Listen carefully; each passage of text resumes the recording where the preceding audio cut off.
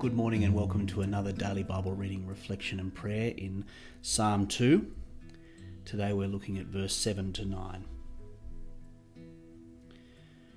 I'll proclaim the Lord's decree. He said to me, "You are my son. Today I have become your father.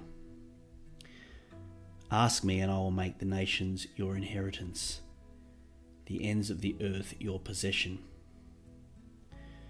You'll break them with a rod of iron, you'll dash them to pieces like pottery."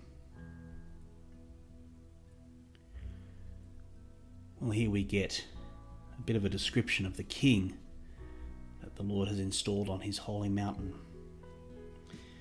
And it's pretty powerful, the imagery.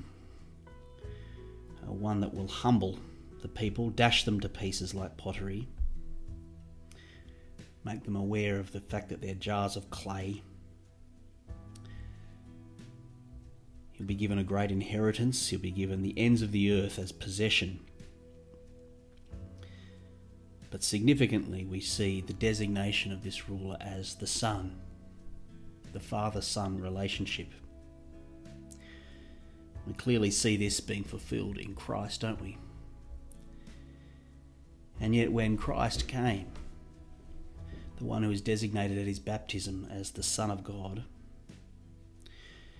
we see that he is the one who is dashed to pieces like pottery. He is the one who goes before us, who humbles himself, and then is lifted up and given the nations as inheritance.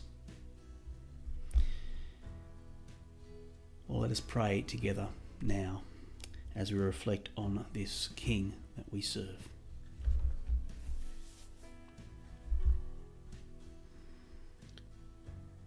Father, thank you for your Son. Thank you that you have given him the nations as his inheritance. We thank you that you have left the ends of the earth to be his possession, not ours.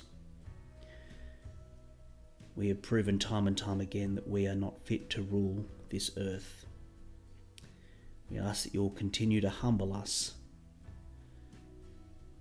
Please help us to allow him to rule our lives.